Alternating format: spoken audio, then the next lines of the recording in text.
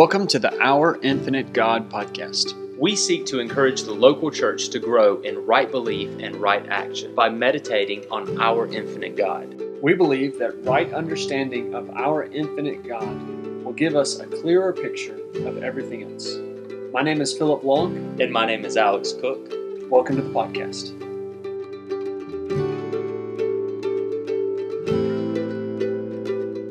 Hey, we're going to welcome you back to our interview with Ross Estep. We have been enjoying our time with him, and so we're going to ask him a few more questions, and we hope you enjoy this time with Ross Estep.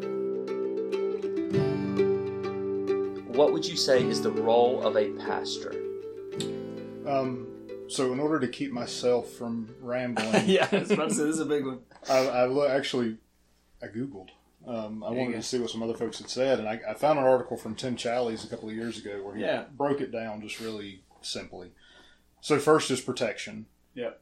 We're the shepherd of the sheep. Yeah. So protection is first from threats from without, identifying false teachers, which both of you know. I mean, it's just so prevalent, and it's so conniving the way that it works its way into the church. So identifying those threats, and then identifying the threats from within, that we're still addressing sin in the believer's life, and we're bringing those. And again, we have to do that as church leaders. We have to do that without reservation. Yeah. Which of course means that we have to know them beyond just seeing them on Sundays, but actually know them. Which is another part of that shepherding role. So protection, and then exhortation, which is the calling of them out of their sin into the life of Christ, into the path of righteousness. Obviously feeding, delivering the word faithfully, Sunday after Sunday, making sure that they are receiving a steady diet from the pulpit of God's word. Yep. Obviously, a healthy, growing Christian is being fed from God's word every day. But we know that there's something special underneath the power of the Spirit that happens when we gather together on Sundays. Yep. So making sure that we're, and this is one of the reasons why I love John MacArthur so much. I know I mention him a lot, but because he's always been so faithful in just delivering the word. I listened to his sermon this past Sunday on the prodigal son, and he went on for about an hour, and he's not bringing in, personal anecdotes and little cute illustrations and stuff like that, which I'm not saying there's no place for that in a sermon, but you never hear those from MacArthur. Like, MacArthur is always just, okay, open your Bible, here's the scripture, and now we're going to cross-reference it, and we're going to build on it. And he spent an hour on the prodigal son, a story that, all of us that are initiated in the faith know well, and it was just mesmerizing. I mean, to see how he opened that story up, talked about, the shame culture, the real problem that, the shame that the father was putting on himself by responding to the son the way that he did. There's just nothing more important that we as pastors can do on Sundays or any day than to feed people the word. Mm-hmm. And then leading, so setting the example, being out front, not calling them to something that you yourself are not either already called to or also being called to, and caring. And that's one thing I think older generations had this better than a lot of the younger pastors. And I'm a younger pastor, so I'm putting myself in that category. And I've heard pastors, especially of larger churches in recent years, kind of joke around about going and doing hospital visitations or in-home visitations and really demeaning the importance of those things. But again, if you don't know the sheep that are in your flock, you can't shepherd them well. You can't do these other things if you don't know them. Yep. And it's true, and I've had this conversation with a brother who really looks at the role of the pastor as primarily just being that teaching activity and not really so engaged in the caring aspect of it. And I know scripturally, you look to Acts, and that's kind of the text that's always used, that we're going to devote ourselves to prayer and to the study of God's word, and then we're going to have others that are serving the table. And I don't put that aside, and I don't want to mingle the different roles that God has given and confuse those. But I think the church elders have to know their people, and to know their people, they have to care for their people. Yeah. I've heard one pastor say, a shepherd should smell like his sheep. Mm-hmm. Yep. Where'd you get that? I don't know. Some guy in Fountain Inn. Probably a dork. No, I didn't make that up. That's from Jeremy Rennie's book. It's a 9 Marks book on eldership. Okay. And that's a chapter in there that shepherds should smell like sheep. Yeah. And it's impossible to... You can't shepherd from a distance. You couldn't shepherd from a mile away. Yeah. A shepherd was in the flock. Yeah. And that's a really important part of that metaphor. We use 2 different words in English, pastor, shepherd, but Greek, like Spanish, just one word. Remember that day in Mexico, I was trying to teach about how important it is that a pastor needs to be a shepherd, and it's the same word in Spanish. Yeah, he was trying to make the point. Like in English, that can be a point in teaching. Is like, okay, do you understand the word pastor actually means shepherd? Yeah. And so he said that, but when you translate pastor into Spanish, just El Pastor. It means same thing. It means shepherd. So that was totally lost on them.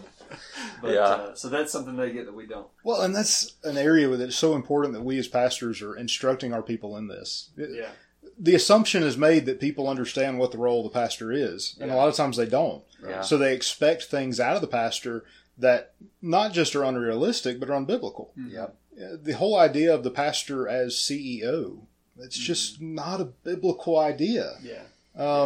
But if your congregation, if that's what they think you're supposed to be, then they're going to try to pigeonhole you into a place that's ultimately going to be to the detriment of your church. Yeah. So it's important that we let them know biblically, this is how God defines this role. Yeah, that's good. Yeah. Now, I know you just touched on this, but I want to just circle back to that a little bit. What's the importance of preaching, and how would you what do you define as preaching? The importance of preaching is being a prophet in the sense of not foretelling, but forthtelling. Yeah. Thus saith the Lord. Yeah. It is declaring what God has said. Yeah, it's setting that before the people. Again, thank God He's given us a book that we can all read and we can all understand. We don't have to rely on a priest. We don't have to rely on somebody that knows a particular language to be able to interpret it. But there's no doubt biblically, when you look at the qualifications for an elder, and teaching being one of those, that the pastor elder has the responsibility to do like I just mentioned with Pastor MacArthur, and that is spend the time in the Word to take apart aspects of it that otherwise may go missed. And we still miss them. I mean, we can preach the same text 5 Sundays in a row, and there's still going to be something else to cover. Yeah. But to have that individual in your life who is investing the time to really feast in this, so then they can pass that feast on to you, which is another argument for church attendance and for being here. I mean, there's no substitute. We're in this season of coronavirus, but there's still no substitute for actually being together. Right. And I understand, some churches, they have to remain online. This isn't about, I don't think we want to debate about that, but every church right now, regardless of how they're meeting, the longing should be, we've got to get back together. We've got to be back in God's house together. And preaching is the pinnacle of the worship service. And I don't know about you, Philip, but for me, I know that can sometimes sound kind of self-serving, and I don't want to say that sometimes because well, look at the preacher. He thinks he's, the best thing here. It's not about me. Yeah. It's not about you, but it's about we are coming. And so long as we are rightly dividing the word of truth, then we are delivering the very word of God. And so I was actually going to interrupt to kind of make that point, because I think in 9 Marks, that's the number one mark of a healthy church is preaching the word. But it also expository preaching. Yeah, expository preaching. That's the first mark of a healthy church. And he said the reason he made that the first mark is because that's the pinnacle. Yep. Everything follows that, because that's where the leadership of the church occurs. And also shows how important God's word is. That we believe it as inerrant, infallible, that we can trust it with our lives. And so, the old churches were actually physically structured in such a way to promote the reading of the word. Yeah. So when you go to these old cathedrals and you see the elevated platform from which the preacher would go up and climb up circular steps and get into it, that was not to elevate the pastor. No. That's to say, hey, there's something special that's happening here. Yeah. We visited one of those. My wife's sister and her husband they were stationed in Germany. We went to visit them. We visited a couple of really old churches in there, and it had one of those pulpits, that spiral staircase up above. It's, the light was just hitting it just right. And again, there's a temptation as a pastor to say, well, no, it's not about, I want a special platform, and it's not about the pastor. It's about the Word of God, and it's about this is just putting that status there. Yeah. So I've actually got a motion before the elders at Infinity to build one of those. I think in our warehouse. I think that'd be good. No, I'm just kidding. I think you should have the largest pulpit that you can have. I love a big pulpit. Yeah. We used to go. So I went to a Christian school in Greenville, and we did a lot of fine arts stuff. Like we didn't have football and stuff like that. You ran fine arts. There you go. So we would go to Bob Jones a lot for fine arts competitions. And they have a pulpit and their big auditorium. That thing it's got to be 20 yards long. It is incredible really? How big it is. Huge. It is massive. Wow. So I've always said one day, that's where you want to go. I want a pulpit like that. Oddly enough, I actually prefer like a music stand now. Yeah. All right. Well, next question. What's your favorite book or song? All right. I'm going to do song first. Okay. And I'm going to do two because I can't just do one. Are they Christian songs? Yes. Okay. No, it's like Cardi B. I don't know. I really don't know who that is. Yeah, good. So the first one's kind of more mainstream, and it's Izzy Worthy. Yeah. But it's got to be the Andrew Peterson version. Okay. Nothing against Chris Tomlin, but Andrew Peterson version is where it's at. Other one is more obscure. This is one I played for you a couple of weeks ago. It's called Where the People Walk Backwards. And it's by Alan Levi, who most people have never heard of him. He's an older gentleman down in Georgia. The song, he tells these stories, and that's one thing that I kind of... Oh, I remember this song now. Yeah. It's got banjo in it. Yeah, I played it on Sunday morning. Yeah.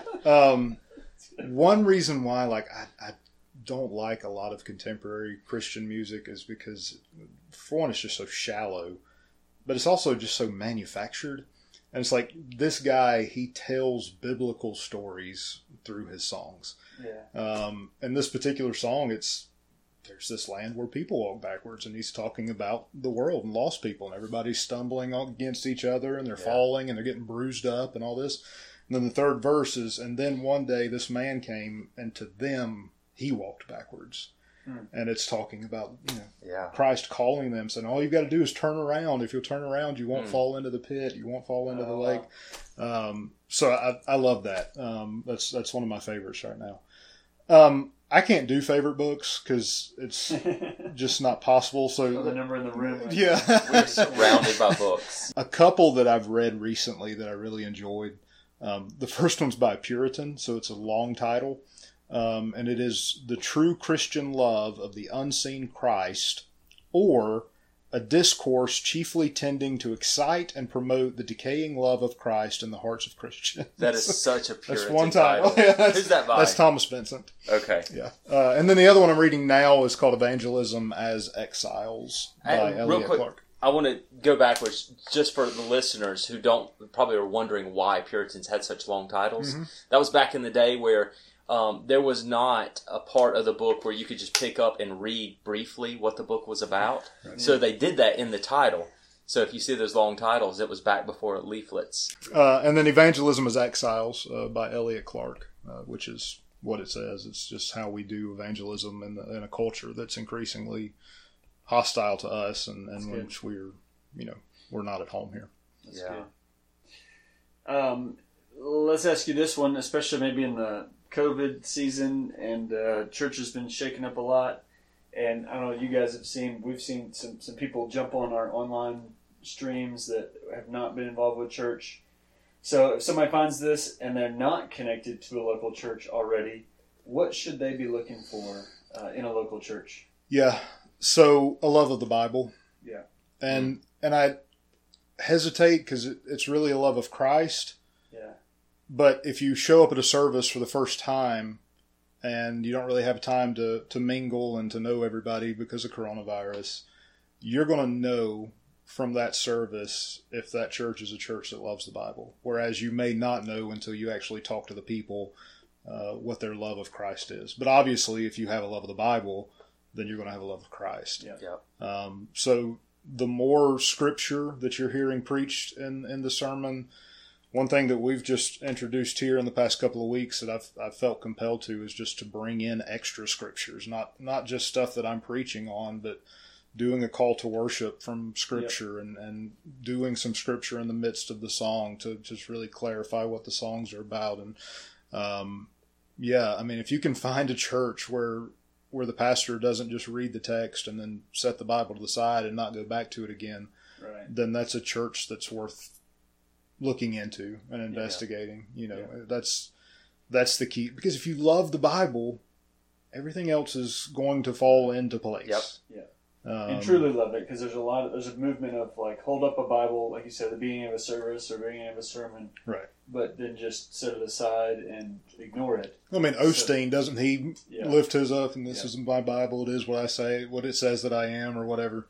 And obviously there's no scripture coming from that. So So that's a good tell. That's good. All right, so our last question. Curveball. All right, and so we scribbled this one down on the way over here. So it's twofold. What has been some difficulties, kind of the negative things with trying to do church during COVID-19? That's the first half. Second half would be, is there any positives, and what would they be? Obviously, I can only go from the context of our church, my local church.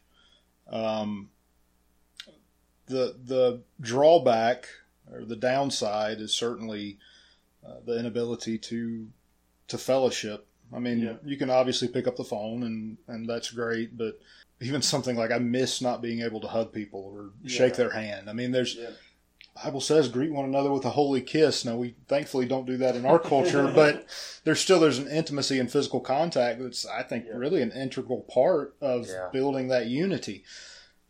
We haven't seen, at Crescent Hill, we haven't seen a huge drop off. I mean, most of the folks that were coming before, now that we've resumed services, they're back. We've got a few that for health reasons haven't been. But, the inability to have everybody together, for us, we've cut back to one service a week, and we're a traditional Baptist church. So Sunday morning, Sunday night, Wednesday night. And for a while, honestly, I was okay with just Sunday morning, but there's like so much that I want to say that I come across during the week. I'm like, man, I wish we were together tonight and we could go through this. So the lack of time to fellowship, the lack of time to really get into God's Word, to the extent that we typically would over the course of a week.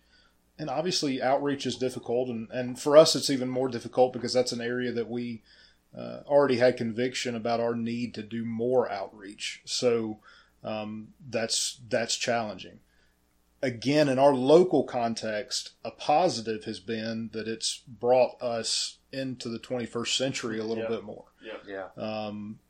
As a traditional church in rural Pickens, I mean, when I got here, there was no church website, no Facebook, none of that. And now we're, broadcasting our sermons on Sunday. I'm recording the midweek service, getting those out. We're on sermon audio. And I think you don't have to do those things. But that's certainly one aspect of the culture's life where we can kind of come to them where they are, and offer that to them. Again, with the understanding that, a virtual church attendance in no way replaces actual church attendance once that's possible. Well, another reward, though, is just to see God's faithfulness through this. Yeah, amen. That's good. That, we haven't seen our giving drop off that much. Wow.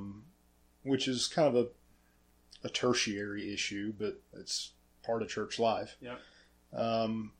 And to see other churches and how they're navigating it, and a lot of times with a great deal of success, and I think that's great. I mean, we can sometimes develop this mindset that it's our church against the other churches, and it's just not. I mean, I want to see other churches around here doing well.